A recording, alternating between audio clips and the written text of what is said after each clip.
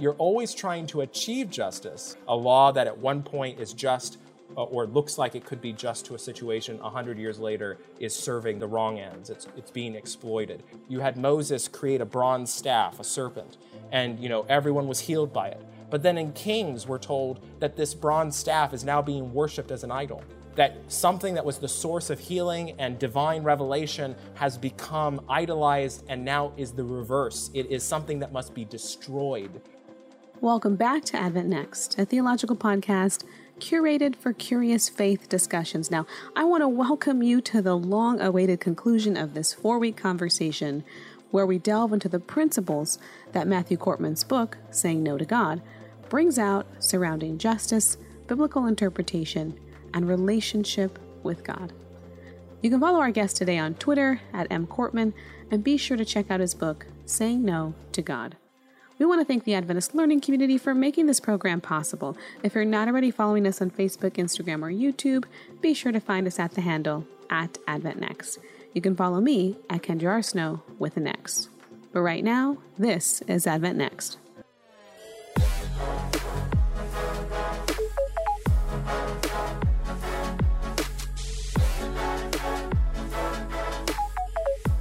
Maybe we can talk about some of those principles and how they would be applied. I think maybe somebody hearing you right now might say like, oh, well, so you're saying there's some things that are inspired in the Bible and they're not. And they might say, look, well, how are we to determine what we should be, what we should obey and what we should not obey? Isn't that making us, not taking the Bible wholesale, right? Like we're picking and choosing our religion and that's not true Christianity, right? Like, so what are you not saying?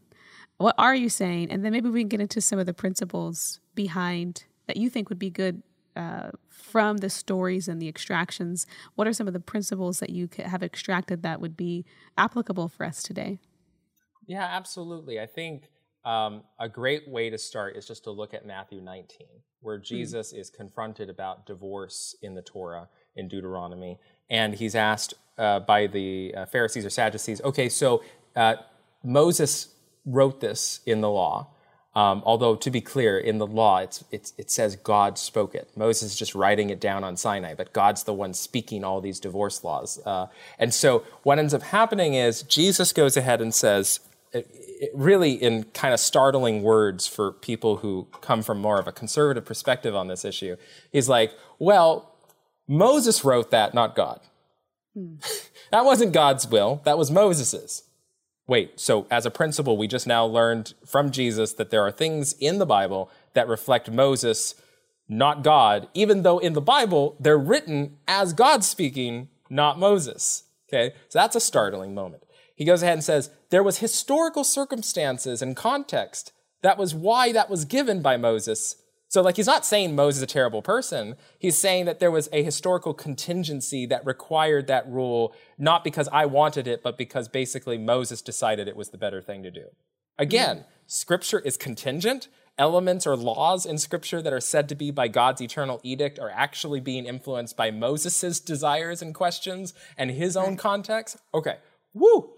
But it's not like this is what I love about the passage. It's not like Jesus expected that they knew that. It's not like he's like, oh yeah, you know about that historical context. His point is, actually, even though you couldn't know all that, because the text in Deuteronomy never reveals that, it doesn't actually absolve you of all the problems you had.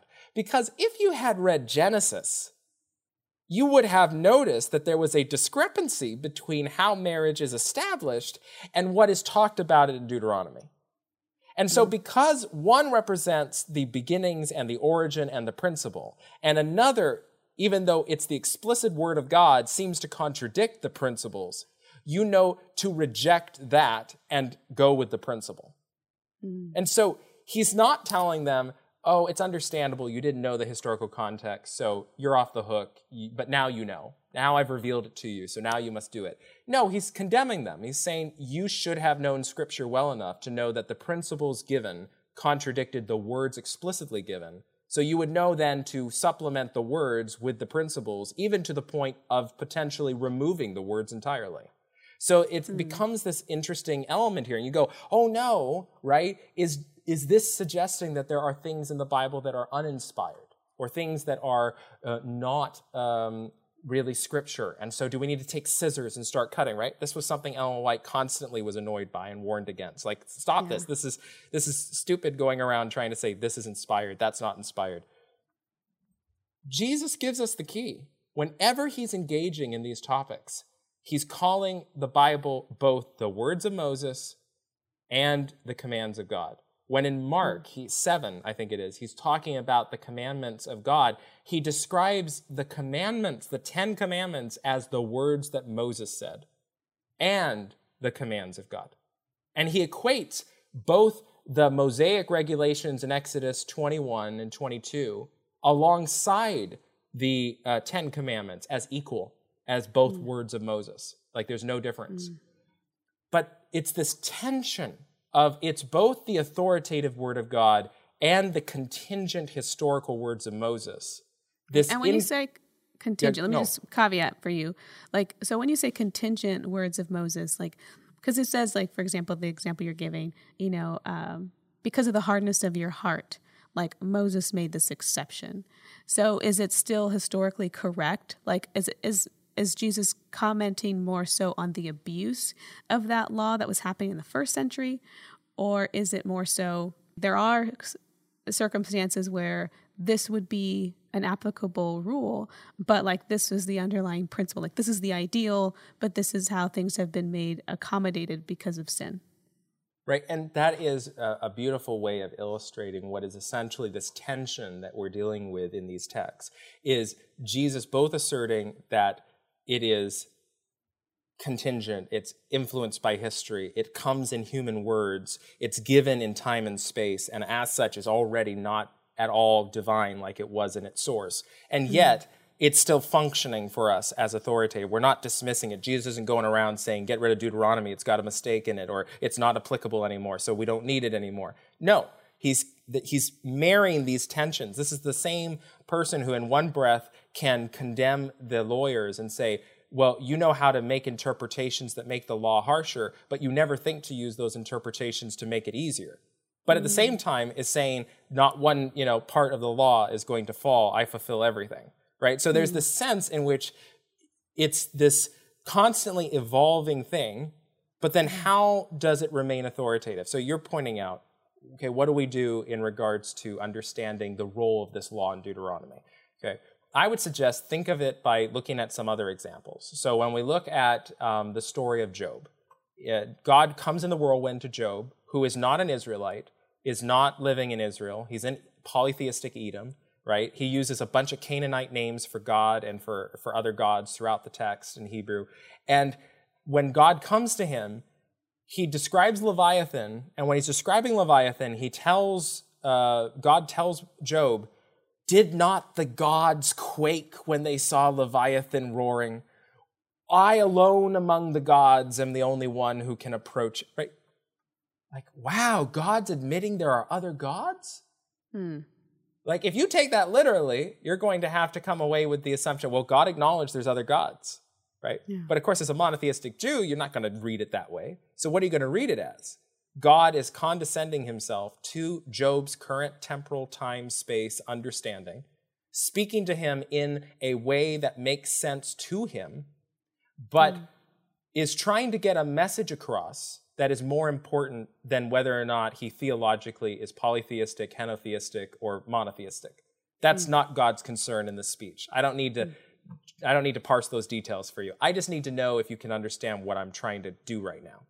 And then, look at that in comparison with Jesus giving the parable of the rich man and Lazarus, where, as Ellen White herself acknowledges in Desire of Ages, this was a belief that many of the Jews that were listening to Jesus held. We know this historically. Lots of Jews did have a belief in an afterlife and in a sort of hellish kind of heaven dichotomy. And so Jesus, by giving the story this way, Ellen White notes, is acknowledging that he knows that a bunch of people are going to think he's endorsing this view. And he's okay with that. He's okay with allowing the assumption that he's okay with a hell in order to get the message about poverty across to them. It's okay for a little condescending, a little, coming down low to their level, not worrying about the theological details of this story in order to make sure that the deeper moral message I want to get across comes to them. So in that sense, right, it's not that these texts aren't scripture or that it's, we can say, oh, we can take those verses out of the Bible, they're, in Job, they're wrong. It's more of an issue of recognizing that anything God is delivering to humans is coming within that time and space and is going to be affected by historical context, right? Principles won't, but any direct formulation in words of what God wants is going to inevitably be affected by this. So it's not to say that, it was a perfect thing of God at one point and then it doesn't, or, it's evolved and changed. It's more of recognizing in a sort of, to use the analogy of Jacques Derrida, a French philosopher who gave us the word deconstruction. He talks about deconstruction in relationship to law and justice. So this is a good illustration for the problem we're facing and its solution. You've got justice, which is not deconstructible by virtue of the fact that if you can deconstruct it, it means that you can build it. You can only deconstruct something that exists tangibly. So glass you can break it down into its molecules. But ideas or principles or things that are of higher value to us, they're not existent. We can't grab something and say that's justice and then start deconstructing it like a clock, right? In the same way, God is undeconstructible. It's not something you can break down. So you've got justice, and it's this ideal. But even though it doesn't exist, it's not a tangible thing that you can point to and say, that's just. It still calls on us. We feel this voice calling us, urging us to enact justice. Even though we don't see an exact version of what it is, we sense this need to go in that direction and enact justice. So what we do is we create laws. And these laws are approximations of what we're trying to achieve in the name of justice. Even though the laws aren't just, the moment you think that a law is just, it turns into an idol. And so inevitably, you have to be okay with this idea that you're always trying to achieve justice, but every approximation of it inevitably is affected by the fact that it's constructed. The moment that we enact a law, it's a constructed thing, so you can deconstruct it. A law that at one point is just or looks like it could be just to a situation 100 years later is serving the wrong ends. It's being exploited. So what that tells us then is God's words are kind of like this. No matter what God says, it's going to inevitably come to us in our time and space. It's going to become constructed in our language, in a thing of a sort. And in the moment that happens, we're going to be able to deconstruct it. We're going to be able to, like Jesus, say, Moses gave it for this reason. It's constructed this way because of circumstances. It's in contradiction to the main principle. But it's not a problem, right? For Derrida, it's not an issue that the laws aren't just. That's reality. The issue is recognizing they're not idols. We don't take a law and then mistake it for justice. So, i.e., if applied to Scripture, we don't look at the words of Scripture and then idolize them and think, oh no, that is God. No, that's God's words in human language in a specific time and place. But it does not then idolize and become then a representation of God. We don't fall into the trap, in other words, of the Israelites who they had in the Torah. You had Moses create a bronze staff, a serpent, and everyone was healed by it. But then in Kings, we're told that this bronze staff is now being worshipped as an idol. That something that was the source of healing and divine revelation has become idolized and now is the reverse. It is something that must be destroyed by King Hezekiah.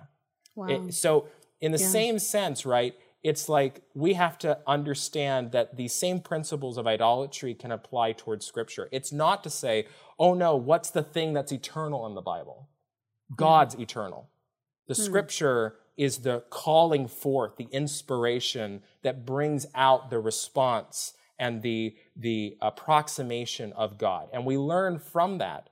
But in learning from that, we also then recognize what it is and why God stands beyond it. and why Jesus becoming human matters so deeply.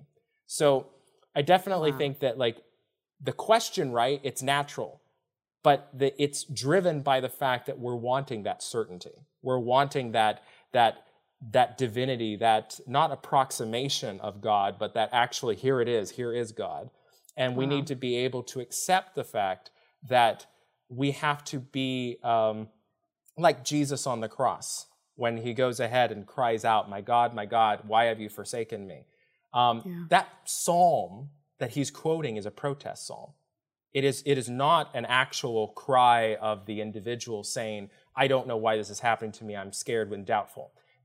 It's a lawsuit psalm. It's intended to say, God, why have you forsaken me? You have a duty to not do this. You are better than this. The psalmist cries out because he believes that God is not going to forsake him. He's calling God out because he has a conviction like Jacob, you will bless. When Jesus is on that cross, and we see in Mark and Matthew, he's crying out, my God, why have you forsaken me? I would argue this is not a cry of destitution and doubt and fear. This is confrontation. This is God, like Jacob, coming to his father and saying, Lord, I am surrounded by every reason to think that you've abandoned me, but I don't believe you will. And that's why I can still cry out to you as Father. Because if I really thought you abandoned me, I wouldn't call out to you as Dad. I wouldn't say Abba. And it's fascinating that Paul will later allude to this and say, this is why we have the privilege of calling God Abba. Right? Like this allusion to this idea that we stand in this tradition of what Jesus Christ did. And what that kind of leads us then to understand is that, just as Jesus represents, according to Paul, the second Adam, right? Jesus is also the second Jacob. He's the epitome of what it means to fulfill the name of Israel. Because, right, Israel doesn't just mean, and I kind of kept this in my pocket, it doesn't just mean those who fight God. It's ambiguous. It can mean both. It can mean God fighter and the God who fights. Who else in Israel's history ever fulfilled both of those requirements except Jesus? Jesus is the one who fights for God on that cross, crying out to him, saying, I know you will not abandon me. I know, like the psalmist, you are there for me, even if it looks like it doesn't. And is also God himself fighting for humanity, right? So we see this beautiful imagery in which not only is the idea of arguing or fighting or wrestling with God a central theme of humanity, Israel, but it's a central theme at the heart of Christianity, that God on resurrection morning is giving a message to the disciples and humanity that having faith in him is not misplaced.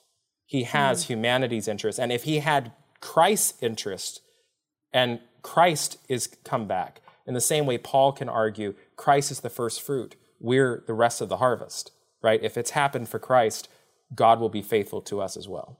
Yeah. I love this. And I love this kind of distinction that you made about justice, laws being the approximation of justice, and what we see in Scripture is an approximation of God, right? And that we're always trying to really grasp him in a more tangible way, but sometimes we have to understand that he's coming within a context, and that because there is God entering into time and space and culture, that there will be remnants of things that need to be adapted. Right. So as we kind of move forward and as we kind of wrap up, like this has been just a fascinating and just very stimulating conversation.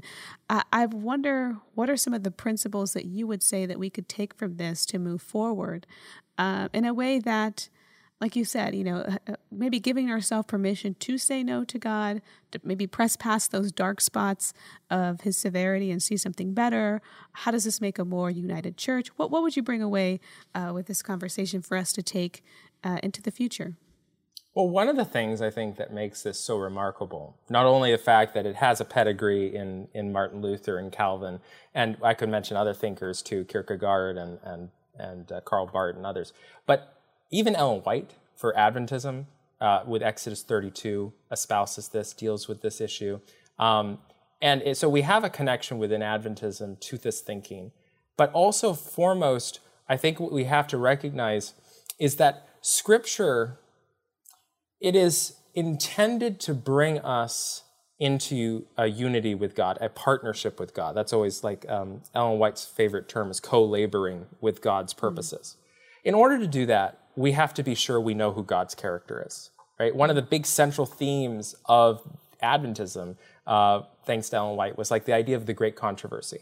And at the heart of the great controversy is this understanding of the idea that the controversy was over God's character, as Ellen White presents it in Patriarchs and Prophets. It's a fight over, is God fair? Is God just? Right? So you have to know who God is in order to know and discern which side of this controversy is truthful. So if knowing who God is central to this. So we have to pay very close attention to understanding that point and paying attention to it. But then beyond the need to see this as intimately connected both to the three angels message and connected to Adventism and connected to our beliefs, there's also the fact, too, that I think is great about this is we're looking for a way to read Scripture that both takes seriously the best of liberal scholarship and thinking and theology while still remaining conservative regarding the value of the Bible, its authority for our lives, not letting us go down a sort of humanistic, autonomous kind of morality road. And it's a legitimate concern.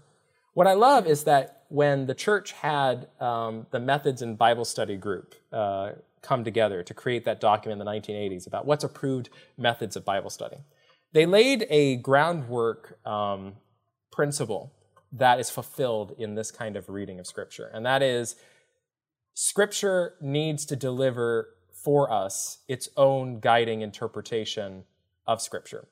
Like, we need to be able to derive from the Bible a principle for how to interpret it, that the Bible itself was giving to us, rather than us self-imposing some outside principle onto it. It needs to be self-derived. And the thing is, what's great about these stories and these texts is they're all from Scripture. These aren't ideas that Luther came up with and now we're applying them on top of it. Even Derrida's own concept really matches perfectly with the evidence that we're seeing here. It's not being self-imposed, it's recognizing what's in the text already, what is intrinsic to sort of materiality and how the Bible fits in that. So the very need that our church has stipulated about how do we, and certainly even evangelicals and others, should interpret Scripture is find it in the Bible. This is as close to in the Bible as you can get. This is the core of Israel's identity. It's connected intimately in both Testaments. So this is, as a guiding principle, I think, the best road that certainly Adventism has, but I think also in general for other Christian groups, to create a interpretive hermeneutic for approaching Scripture by utilizing Scripture, not needing to go outside, not needing to feel like you're finding it somewhere else. And if we can do that, then I think we can create a middle ground where, again, instead of us debating like on the Theology of Ordination Committee, where you ended up getting these different groups that basically fit into just two categories. Historical context matters. No, it doesn't. God said it. Okay, great. That's not going to, no one changed their minds on that committee. That's the problem. No one moved because you have this completely different way of understanding the Bible. If you can look at the Bible and go, oh, wait a minute, this is how it talks about itself. Wait a minute, this is how it presents itself. And then you start to use these principles that are symbolized in the very name of Israel. Now you have the ability to come together and start asking different questions. Does women's ordination better reflect the character of God than exclusion does? So now you have to defend why exclusion makes a better match to God's character in principle rather than inclusion. So, like, that's a whole new argument, right? That they weren't having that argument because one group would not allow themselves to consider it. Now it becomes the imperative using the Bible to say, you need to have a discussion not about whether or not you think that this is the Word of God and thus you don't have an opinion on it, but rather, does this best reflect the character of God?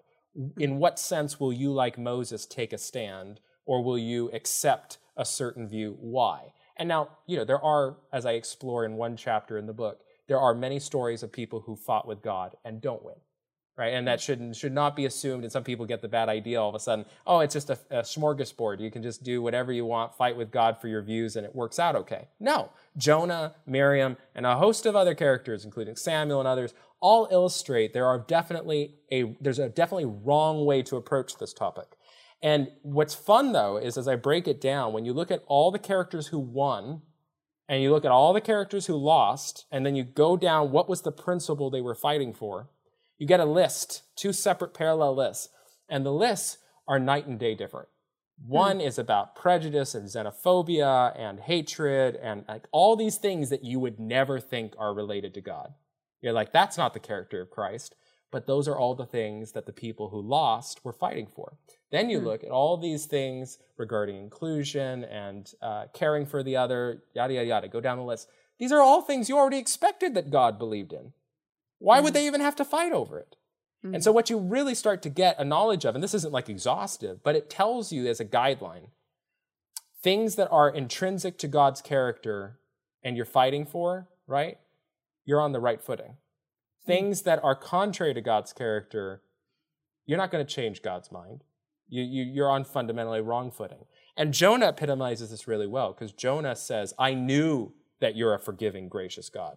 That's why I didn't want to do what you did, because I knew this was what's going to happen, right? Yeah. Jonah's not saying, oh no, Lord, you're diverging. I want you to be hateful because that's what you've always been. No. He knows God's been good and gracious. He doesn't like it. The issue is with him in his heart. Yeah. That's why it colors his way of interpreting theology and why it goes wrong. Thanks so much for tuning in this week. I hope that you were blessed by the 4-week conversation that we had with Matthew Korpman. Be sure to check him out on Twitter at @mkorpman and check out his book, Saying No to God. But I hope that this conversation really helps you to think deeper about your own biblical studies and your own personal relationship with God. If you're not already following us on Facebook, YouTube, or Instagram, be sure to do so at Advent Next. I just want to give a special shout out to everyone who's been engaging and who has been just sending me messages about the content. I want to say I appreciate you. I think that, it's always good to get feedback, hear where you guys are at, hear what you're taking away from the conversations. And I want to be sure to just be providing relevant information for your own journey with God. So please keep up with the feedback. And I'm so appreciative of all of the listeners. Thank you so much for tuning in, and I'll see you next week.